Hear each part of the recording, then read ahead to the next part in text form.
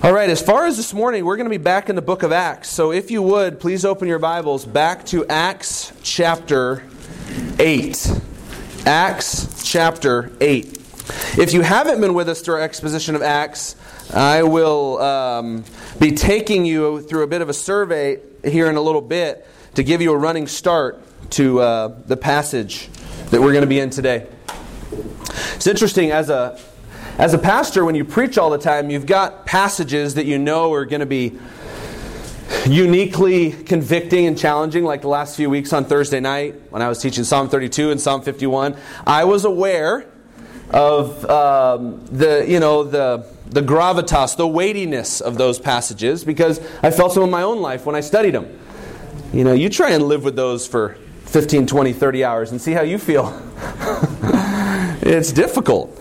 But it's good, and we need it. And yet, as a pastor, too, when you run into other passages, like we're going to be in Acts 8 today, sure, there'll be convicting elements, but what excites me as much as anything, and as I've been up this morning just thinking through this passage again, I think that a passage like this, when you see it in context in the book of Acts, is going to enlarge your vision of God and His missionary heart.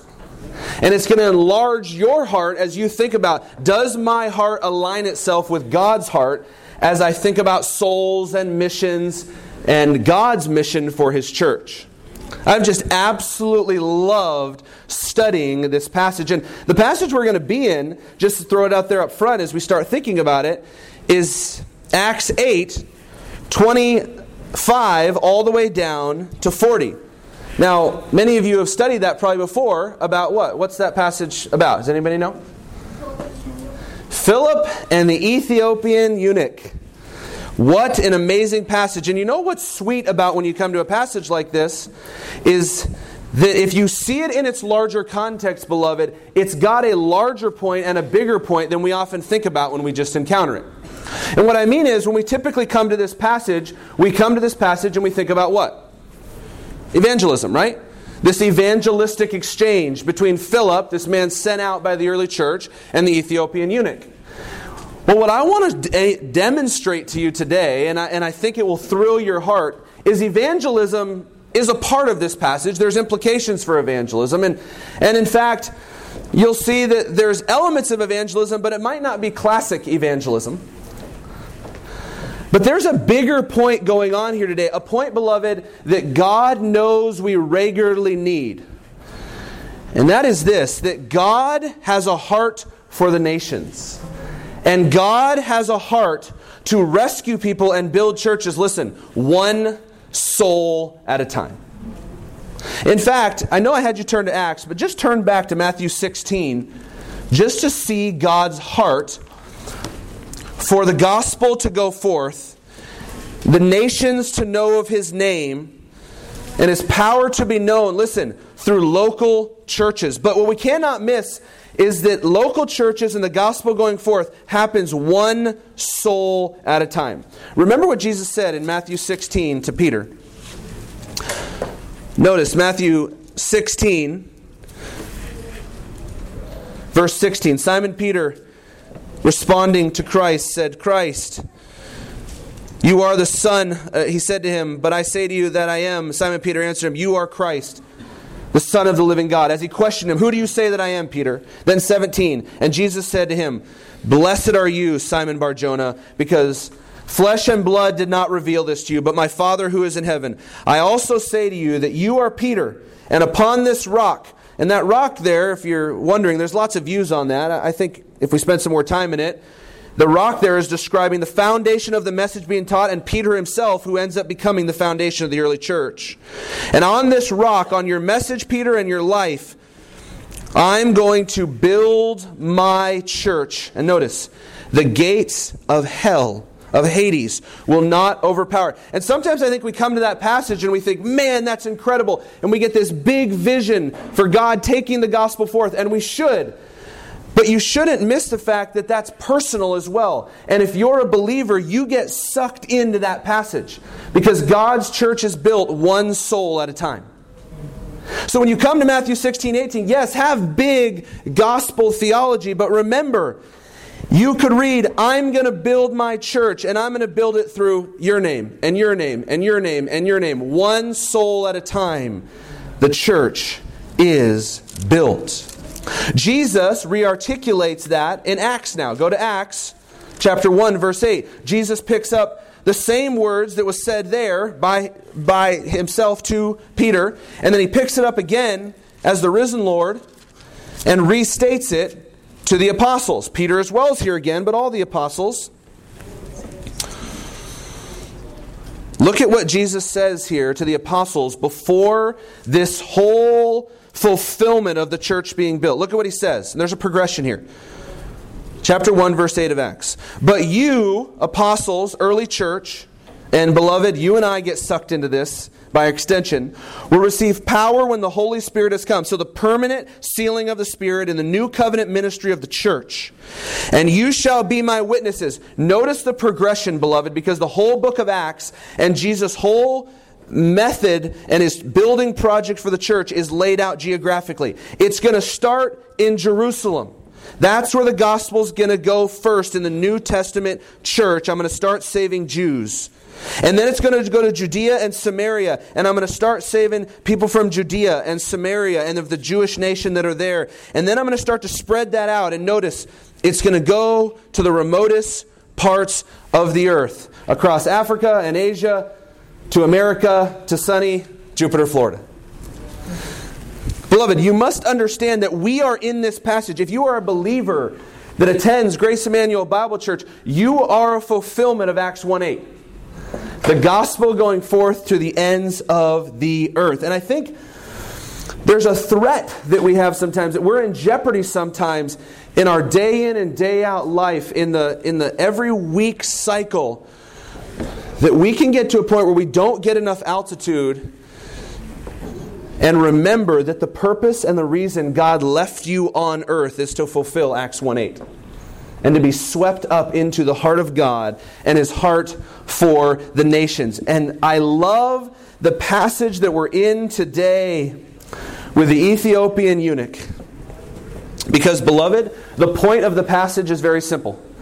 God has a heart to take the gospel across the globe and fulfill Acts 1:8 and fulfill Matthew 16. And He does it one soul at a time. So yes, there's evangelism in this passage. But that's a secondary thought to the main point. Because you know who the main character is in this passage? It's not Philip, and it's not the Ethiopian. The main character in Acts 8:26-40 is God, working behind the scenes to make sure that His gospel goes forth. He is going to fulfill His promise to build His church. So let's get a running start, because here's the danger of jumping into the middle of Acts. You jump right into the middle of a massive narrative, and if you just reach in and pull out one portion of it, you could get lots of principles from it, but you'll miss the heart of God. So Acts 1:8, just think with me. Remember what we just learned. Gospel goes where first? Jerusalem. Then Judea and Samaria. Samaria is north, Judea is south. And then it goes across the globe. Well, now think with me for a second. We're in Acts 8, so let's hit rewind. Let's go back here. Acts 2, what happens? The Spirit comes and God plants the first church ever planted by Him in Acts 2 on Pentecost. That's in where? Jerusalem. Then you have Acts 2, 3, 4, and into 5. You've got the Jerusalem church thriving. And you remember, they have external threats. The Sanhedrin is trying to silence the disciples, and they will not stop. They'll obey God rather than men. You've got the internal threat with Ananias and Sapphira. God deals with them. God is purifying His church and building it. By the time you get to Stephen in Acts 6, where are we? We're still in Jerusalem. Hang with me. We're still in Jerusalem. There's only one church on the face of the earth still by the time you get to Acts 6. We're in church history now. You're in Acts 6. What happens? You've got Stephen who's boldly preaching, and you got this guy named Philip who's also helping him, and they're taking care of the widows, and then they start to spread out and do some ministry. And Stephen comes on the scene, and what happens with Stephen? He starts preaching. They want to silence him, and they execute him. Now you've gotten yourself to Acts 8, and they've just killed Stephen. Now where is the gospel still? It's still only in Jerusalem. But God made a promise. He's going to take it from Jerusalem to Judea, to Samaria, and then blow it across the globe. So now look at Acts 8. Stephen's just been killed, and persecution breaks out all over Jerusalem. Remember, there's only one church on the face of the earth right now. The Jerusalem church. And by the way, the Jerusalem church is probably 20,000 by now. Think about that. 20,000 member church meeting in Jerusalem. How is God going to get the gospel to Judea and Samaria and across the earth? Persecution. Acts 8, verse 1. Saul was in hearty agreement with putting him to death. We'll see that in a few weeks, the Apostle Paul. And on that day, what day? The day that Stephen was stoned to death for his faithfulness. Great persecution began against the church where? Jerusalem. And they were all scattered throughout where? Judea and Samaria, except the apostles were able to stay in Jerusalem. So what you have, beloved, is Acts 1:8. Gospel goes to Jerusalem, then Judea and Samaria. How does God do it? He lets persecution flood through the church. You think, man, wish God could have a better strategy. And yet God knew what it was going to take to spread His gospel, and He's going to march it forth. And what's amazing is He spreads out 20,000 souls. Then what happens? We have Philip, this new guy, this under-shepherd, non-apostle, show up in Acts 4 and following, and he goes, and he's part of the church being planted in Samaria. And you remember, we saw our second church in Samaria. There was a threat, Simon the sorcerer. Peter dealt with him. He was removed. So now here's where we are in Acts.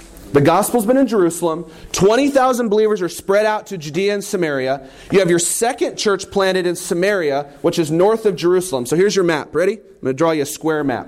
Ready? You on it? Square map. Jerusalem, Samaria, Judea. So you've got Philip, who was in Jerusalem, went on the run, ended up in Samaria, second church planted by God. Now there's two churches on the face of the earth. Just imagine that. There's two churches on the planet. And now they're about to start spreading out, and the apostles who have joined up with Philip are going to start going and preaching the gospel. Now take yourself right into verse 25 of chapter 8 and watch what happens in the missionary heart of God to see more churches born and planted. Notice, verse 25 of chapter 8, there's two churches on the face of the earth. So when they had solemnly testified and spoken the word of the Lord, they started back to Jerusalem. And notice, and they were preaching the gospel in many villages of the Samaritans. Remember your map here. Okay? Jerusalem, Samaria. They're starting to make their way back down to Jerusalem. So everything, beloved, seems to be going according to plan, God's plan that we've seen. And all of a sudden, Luke records and introduces a new narrative. A narrative of this Ethiopian eunuch that's way out of the way and is going to take Philip and run him way around Jerusalem, all the way down to Judea to chase down one soul. Beloved, what you're about to see is God is going to intervene to make sure His gospel goes places that they wouldn't have naturally been going because they were on their way back to Jerusalem. And really, beloved, that is in Acts 8, 26 all the way to 40. It is the focus of the story. And I've titled this message, God's Missionary Heart to Build His Church One Soul at a Time. It's my Puritan title. God's missionary heart to build His church one soul at a time. And you're going to see 4 scenes in God's missionary heart to build His church one soul at a time. And what's amazing is up to this point in Acts, what have you seen? God spreading out and saving thousands upon thousands. Then all of a sudden, the Spirit's going to come and say, I'm going after one. And you'll see why later on. I'll wait for the punchline. So now, 4 scenes. Scene 1. Ready? Scene 1 to see God's missionary heart to build His church one soul at a time. If you're taking notes, here it is. It's going to be starting at verse 26. Scene 1. God sovereignly redirects Philip to seek out a single soul. Beloved, do not tell me God is not particular in redemption after you study this passage.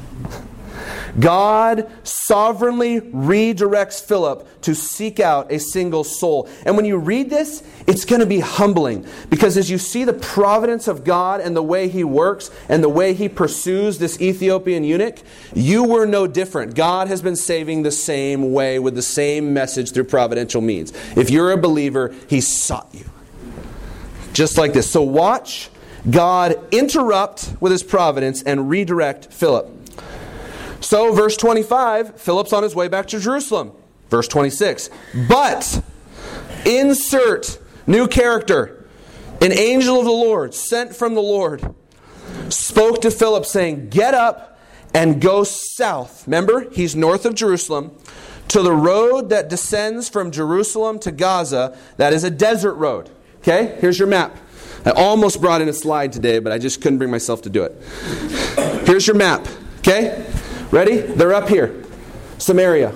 Jerusalem's right here. Gaza's right here. Gaza is on the border of Egypt, going down into all of the Africa and all into Africa. So they're here. They're supposed to be going down. There's a famous desert road that goes around and can take you all the way down to Gaza. God says to Philip, Philip, I know you're supposed to be going to Jerusalem with the guys, but I want you to go all the way down and head towards Gaza on foot. You know how far that is? About 60 miles as the crow flies. And the angel says, get up and go. Do you realize already what you're seeing? God is the main character here behind the scenes, and He's sending Philip on a mission after one single soul. So, notice what happens. He starts to head on this road. Does he know what he's doing on that road? Did God tell him what to encounter? He said, no, just go. What did Philip do? God, are you sure? Nope. He went. No disobedience, no pushback, no questioning, utter faith. Philip went. So, 26 says he started to go towards Gaza, which is on the border down into Egypt.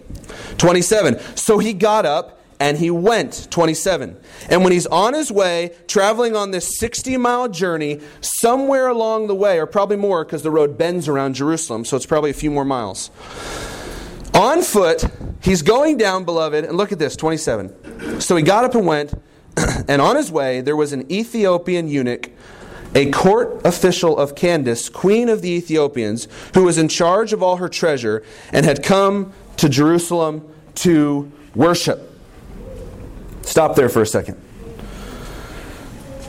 You have to understand something here, and just consider this. You've got this Ethiopian eunuch, we might say an unlikely convert. And Philip is sent to go, and then he runs into him, and he meets who you might say is the most unlikely candidate. For example, let's just understand this Ethiopian eunuch for a moment. Just think about him. First off, notice how it describes his social status, his social and economic status. Look back in the text. Notice verse 27. He was a court official of Candace. That means she was a royal lady. Candace is the idea there. So he was a court official of the queen of the Ethiopians. Now, when you think Ethiopia, don't think modern day Ethiopia. Think historical times Ethiopia, which is what we now call Sudan. So you've got this court official who, notice what he does, he manages the queen's money. So he's established, he's credible, he's trusted, and he works right alongside the queen. Now, of all the places that I would imagine Philip thought he was going to go, God is sending him to reach someone on the path to Judea that actually lives outside Judea and lives down in this place called Ethiopia and works alongside the queen. And Ethiopians were typically a darker-skinned people. And his job was to care for her. But notice also, he was a eunuch. There's two reasons that people were eunuchs. One, they were those that had decided to vow their life to the queen. And they would castrate them so there was no threat to the queen. She was never in jeopardy. The second reason they became eunuchs is because they were brought into slavery, and oftentimes they would perform a castration just so there was no longer a threat, there was no longer a jeopardy, maybe even to cut off the line. So either slavery or vowing yourself to be for the queen. So you've got this unlikely candidate who's of royal descent, and for some reason it's put in here that he is one that we might say is not viewed by Jerusalem or the Jews as fully what he ought to be. So they'd have a special place to worship for eunuchs. But there's something interesting you need to notice here.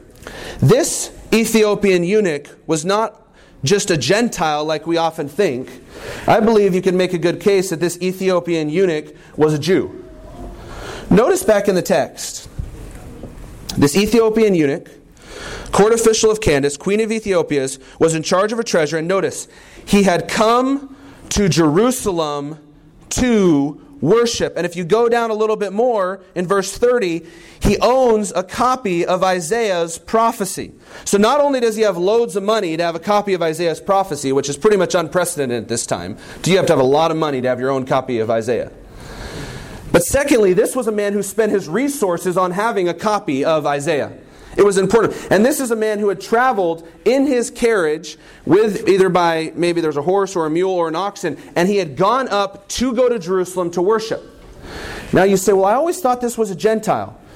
Well, actually the land of Ethiopia, ancient Ethiopia, here's a little history background for you. There was a whole bunch of Jews that got dispersed throughout the dispersion in 586 and 722 under Assyria and Babylon, and a bunch of them got spread into Ethiopia. Listen to Zephaniah 3, 9 and 10. For then I will give my people purified lips, and all of them may call on the name of the Lord. Listen, to serve him shoulder to shoulder. From beyond the rivers of Ethiopia, my worshipers, my dispersed ones will bring me offering. There was Jews in Ethiopia.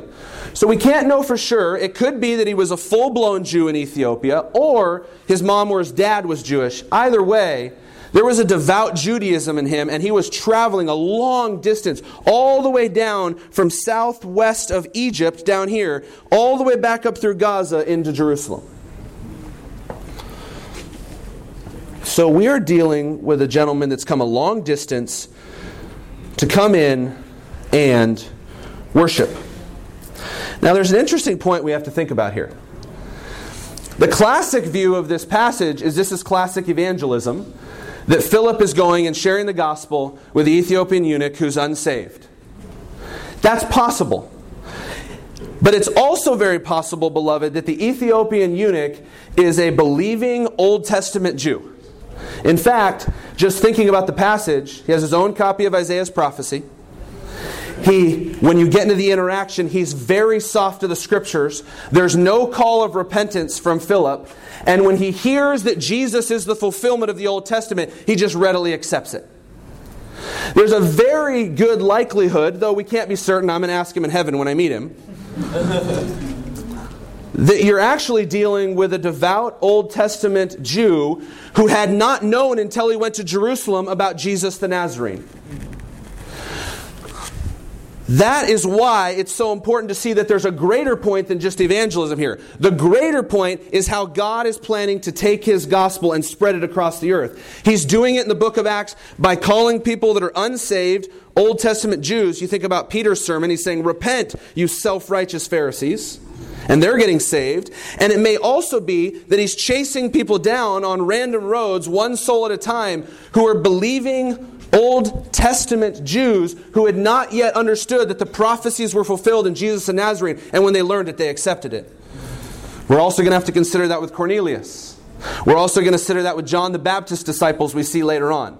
You have to understand, this is a transitionary time where God's main goal is not for us to see exactly where we know where everybody's ultimately at, but that when they embrace Jesus, they start taking the gospel. From a human perspective, you could say, on Philip's mission, this is an unlikely target. And yet God sends him. So, that's scene one. God's missionary heart is to build His church one soul at a time, and He does it by sovereignly redirecting Philip to seek out a single soul. Now this just gets so much more exciting. If he is, beloved, an unsaved Jew who came to Jerusalem for externals, that's fine. So he still responds and embraces Jesus. Or if he's an Old Testament believing Jew, he still embraces Jesus. The point is he responds to Jesus once he learns of Him. The bigger point here is how God wants to take His gospel across the globe. So, scene 1, God sovereignly redirects Philip after a single soul. Here's scene 2. The Spirit is the forerunner to prepare the Ethiopian's heart to embrace Jesus. The Spirit is the forerunner to prepare the Ethiopian's heart to embrace Jesus. Notice verse 29. This is kind of funny. Actually, there's some humor in this that you'll enjoy in a moment. Then the Spirit said to Philip, again, sovereign direction to Philip, go get that soul, Philip. Go up and join the chariot. Now look at verse 30. Philip ran and heard him reading the prophet Isaiah. Now remember, Philip's on foot and the Ethiopian's in a chariot. And the Greek for ran is ran. He's running. So it's almost like, I got to catch this guy. Hey, no, you're going a little faster than me. Hey, what are you reading over there? Isaiah. Do you know what that means? No, actually. And then he stops. Watch. The Spirit said to Philip, go up and join the chariot. So Philip started running. And as he's running alongside, he hears him reading of Isaiah the prophecy and says to him, he says to him, do you understand what you are reading? So Philip's trotting alongside of him, likely a little bit winded, and says, do you understand what you are reading? Verse 31, the Ethiopian responds, no pushback, no hesitation. How could I unless someone guides me? And then notice, finally, I'm sure Philip was relieved. He stops the chariot. And he says, Philip, come on. And he invited Philip to come on in and sit with him. Now I want you to stop for a second. Think about this. He's just been to Jerusalem, beloved. Think about this. The Ethiopian eunuch has just been to Jerusalem. What was happening in Jerusalem? Everywhere he went, what would he have heard about?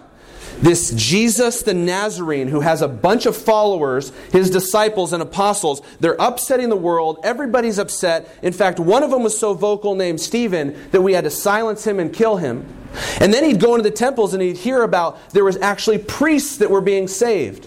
And then he'd be asking around saying, so what's been going on here in Jerusalem? Well, you know that guy Jesus that we killed? They claim he's the Messiah. They claim that he's risen. They claim that he is the fulfillment of all the Old Testament prophecies.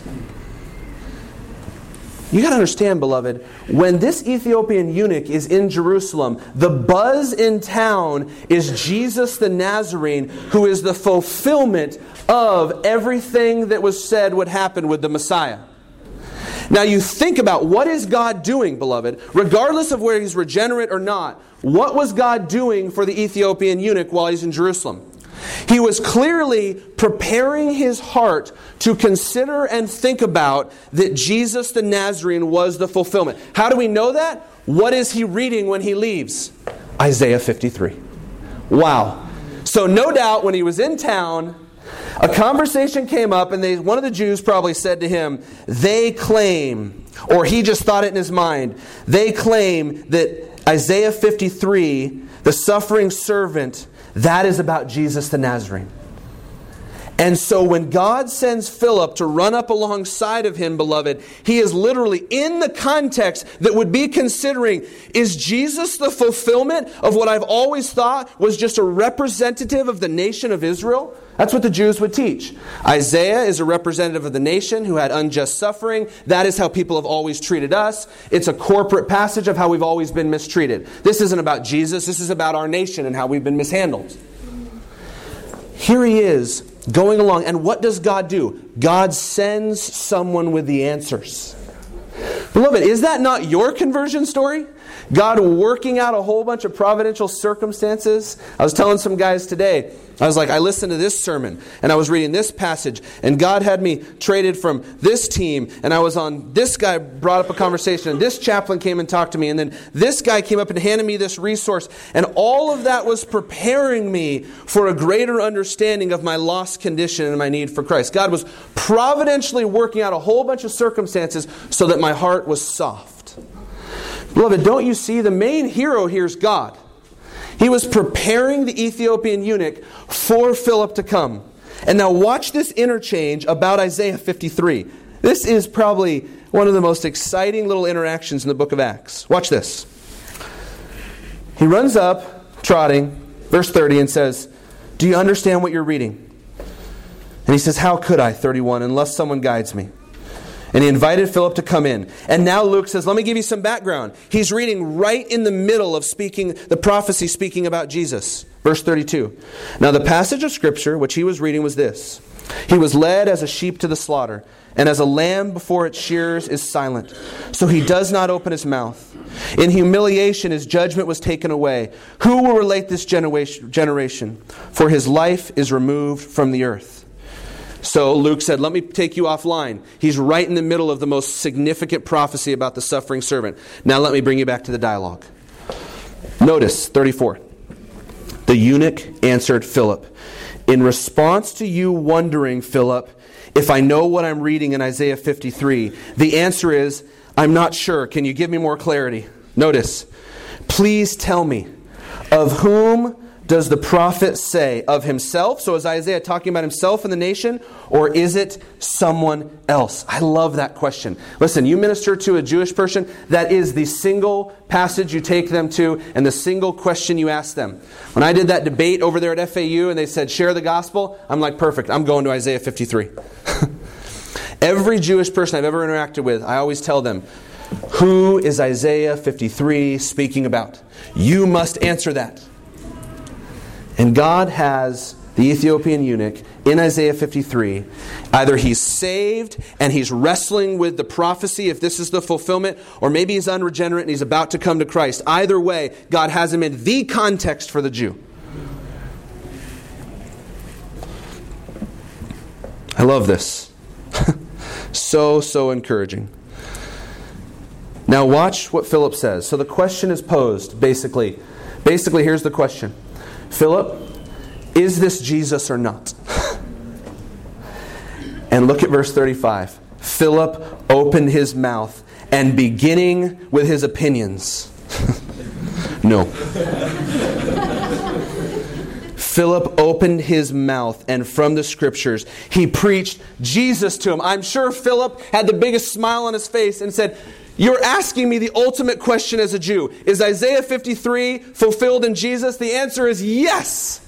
Hallelujah. Yes, He bled and He died and He forgave us. And He is the one that was promised of old. And if He was an Old Testament Jew that already believed, he'd go, my Messiah. And if he wasn't and he had been trusting in his works and hadn't trusted that God would send a deliverer by faith, he'd go, He's now my Messiah. Either way, he'd be saying, He's my Messiah now. You know what Philip probably told him? You know that whole stuff you're hearing about, that being about Isaiah, that's rubbish. This is about Jesus. Pull back the curtain now, beloved. You've got the eunuch, Ethiopian eunuch, and you've got Philip, but the hero of this story is God. He's providentially working in Jerusalem to prepare him to be reading this passage. He sends Philip probably we'll just say he's went 25 miles by now, to go after one single soul. I love that. Now look at 36. As they went along the road, they came to some water, and the eunuch said, "Look, water!" What's the significance of that? What prevents me from being baptized? Stop there. That's going to take us into our third scene, which is thrilling.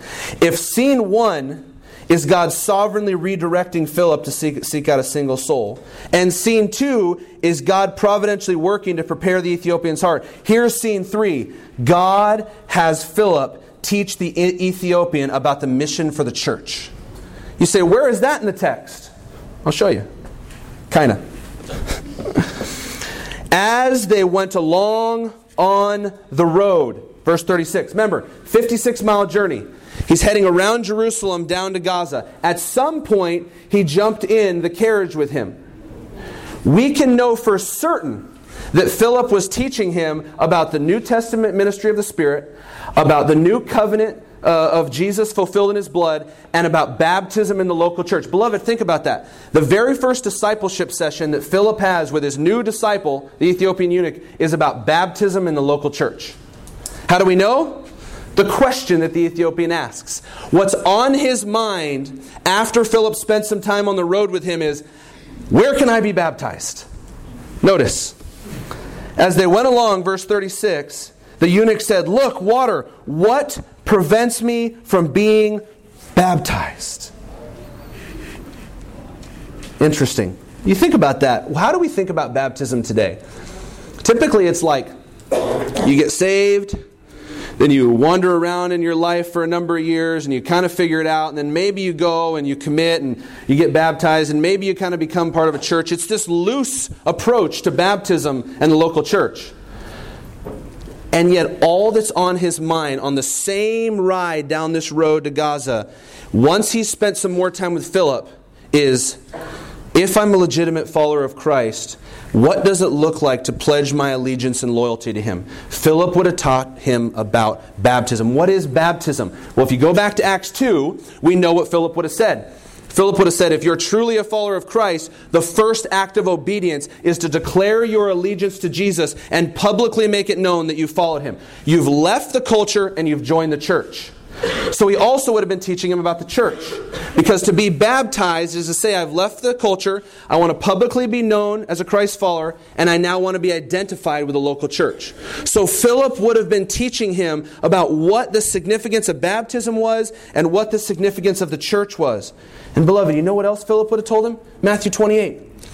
The first act of obedience for the true follower of Christ, after they've realized they've come to Christ, is you baptize them. We think far too little about the significance of that. True baptism is pledging your loyalty to Jesus. How do we know it's such a big deal? Look at the response Philip gives him. Philip said, you want to be baptized? Verse 37? Okay, here's the criteria. If you believe with all your heart. Translation? If Christ is your Lord and every ounce of your allegiance has been committed to Him, of course you should be baptized.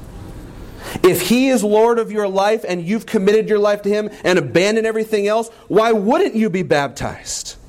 And the Ethiopian said, I believe Jesus is the Son of God. That is to say, for a Jew, I believe everything that the Old Testament said about Jesus the Nazarene, everything that the Old Testament said about the future Messiah was fulfilled in Jesus the Nazarene.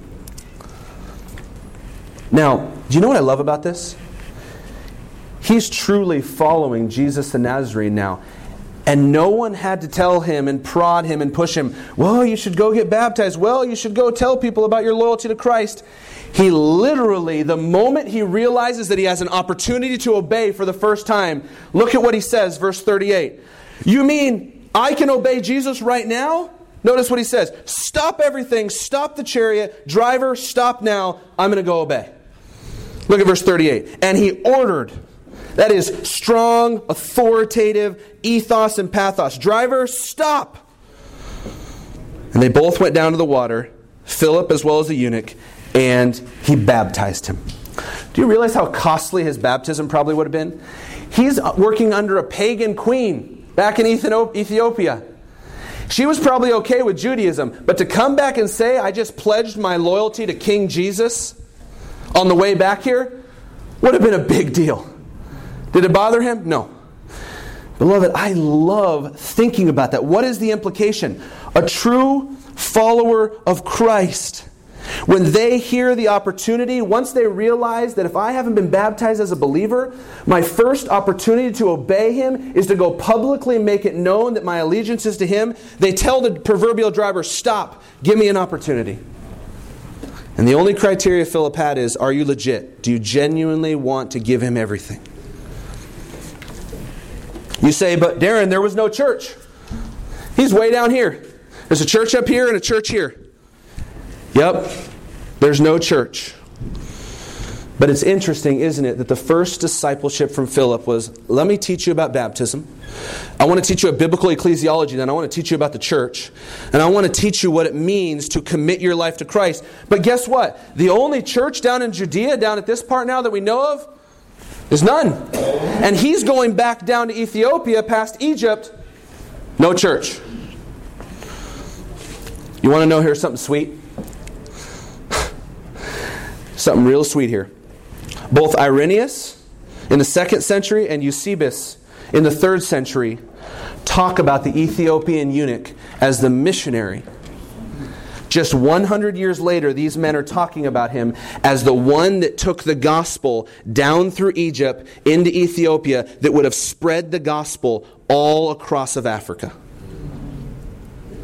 Listen to what Irenaeus says. This man, the eunuch, by the way, this is just 100 years later, was also sent into the regions of Ethiopia to preach what he himself had believed, that there was one God preached by the prophets, but the Son of this God had already made his appearance in human flesh, and had been led as a sheep to the slaughter. And all the other statements what the prophets made regarding him implied were true. Beloved, if point 1 is God sovereignly redirects, and point 2 is God providentially works, and point 3 is God has Philip teach him about the church. Point 4 we could take from church history is the Ethiopian took the heart of God to take the church to Ethiopia, Egypt, and all through Africa. Now, beloved, now think about something. Let's just say that you were in Grace Emmanuel Bible of Libya. I just made it up. Never heard of that church. But it's south of where the Ethiopian would have went. And you're new to the church, and you're asking about the church's history. And you said, tell me about the church's history. And you're, let's say, 200. Tell me about the church, or 300. They'd say, well, we can tell you how the gospel came to Africa. God loved the nation so much that he started out on the top of a dirt road in Samaria and sent Philip on a really long run to run into an Ethiopian eunuch who was totally unsuspecting and just driving home reading Isaiah, and who had prepared his heart while he was in Jerusalem so he was soft and ready, and he embraced Jesus, and then he finished out his journey and he came down and he planted churches in Ethiopia, and then he started to send out missionaries across Africa, and the gospel started to explode because that Ethiopian spent a few hours with Philip, who taught him about God's heart for the local church, and he spread them all across Africa. That's pretty awesome. No one had to prod the Ethiopian eunuch to go be useful. There was nothing casual about him once he embraced Jesus. Do you know that Africa, I was looking at it this morning, is broken into Northern Africa, Eastern Africa, Central Africa, Western Africa, and Southern Africa. And you could say that the impetus or the catalyst that first fulfilled Acts 1:8, remember? Jerusalem, Judea, Samaria, ends of the earth. The gospel, you could say, first went down into Africa through the Ethiopian eunuch. That is incredible. How's it end? Verse 39. When they came out of the water, the Spirit of the Lord snatched Philip away. What? Philip, you've done your work. You told him about Jesus. You taught him about the local church. Got him baptized. I'm going to take him through Africa. I'm taking you back up to Caesarea. And Philip finished his loop, and we meet Philip later in Acts in Caesarea with his daughters. The eunuch, what happened to him? He went on rejoicing. His heart was full, and he was sent out as a missionary all the way down into Africa. Verse 40, Philip found himself in Azotus, and he passed through and kept preaching the gospel to the cities until he came to Caesarea. Okay, let's stop. Implications. Ready for them? They fly off the page. Real simple. Ready? Just because you face hostility, don't forget God is taking the gospel to the ends of the earth. And we might say, God is not prejudiced. God has no geographical, ethical barrier that he will not penetrate. He does not care. He is about saving sinners.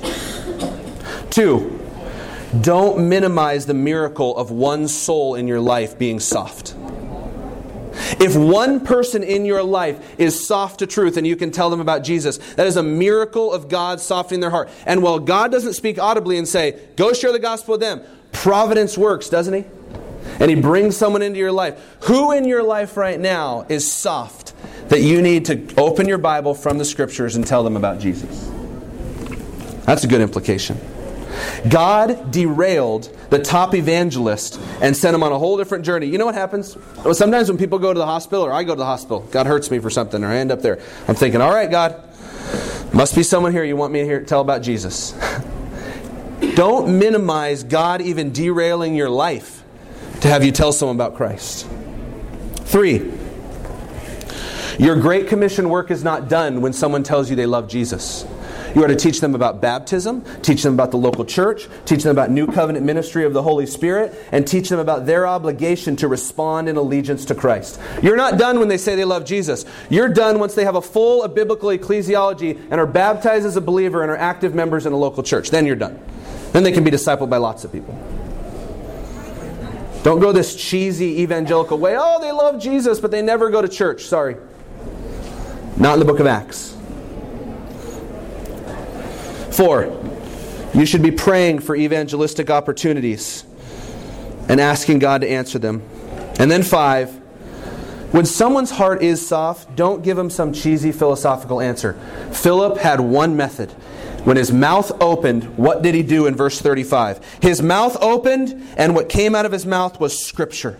You just give people Jesus and trust God to do the work. Let's pray. Lord, thank you for such an exciting narrative of your heart for the nations. Thank you for even men recording in church history the way that you took the Ethiopian eunuch and took the gospel to Africa. I think of Dave Temple in Malawi, who ministers there. I think of missionaries we've sent across Africa. I think of the men laboring there. And to think you have a heart for the nations. There's bigger themes here, Lord, than just evangelism, though we want to be challenged by the evangelism. But the bigger issue, Lord, is does our heart reflect your heart and wanting to see one soul at a time be changed? Because this one soul literally, seemingly knocked Africa over, at least in the beginning of the first century, for the gospel. And we think about Athanasius and Polycarp and and on, Augustine, and we think about the men that may have been traced back to the way you had Philip go to the Ethiopian eunuch and then have him go down into Africa. Lord, we are in Jupiter, and you're not done. There's people all over this county that don't know you. They fill up churches on every Sunday, and they don't fill up churches on every Sunday. There's lost people everywhere. And so, or so-called churches. So Lord, we pray that we would be faithful like Philip to just go and be faithful and pray. And when you give us opportunities, don't fear man, just preach Jesus to them and watch you do your work. We love the miracle of conversion. May we have your heart for the souls of the nations being saved, one soul at a time. In your name we pray. Amen.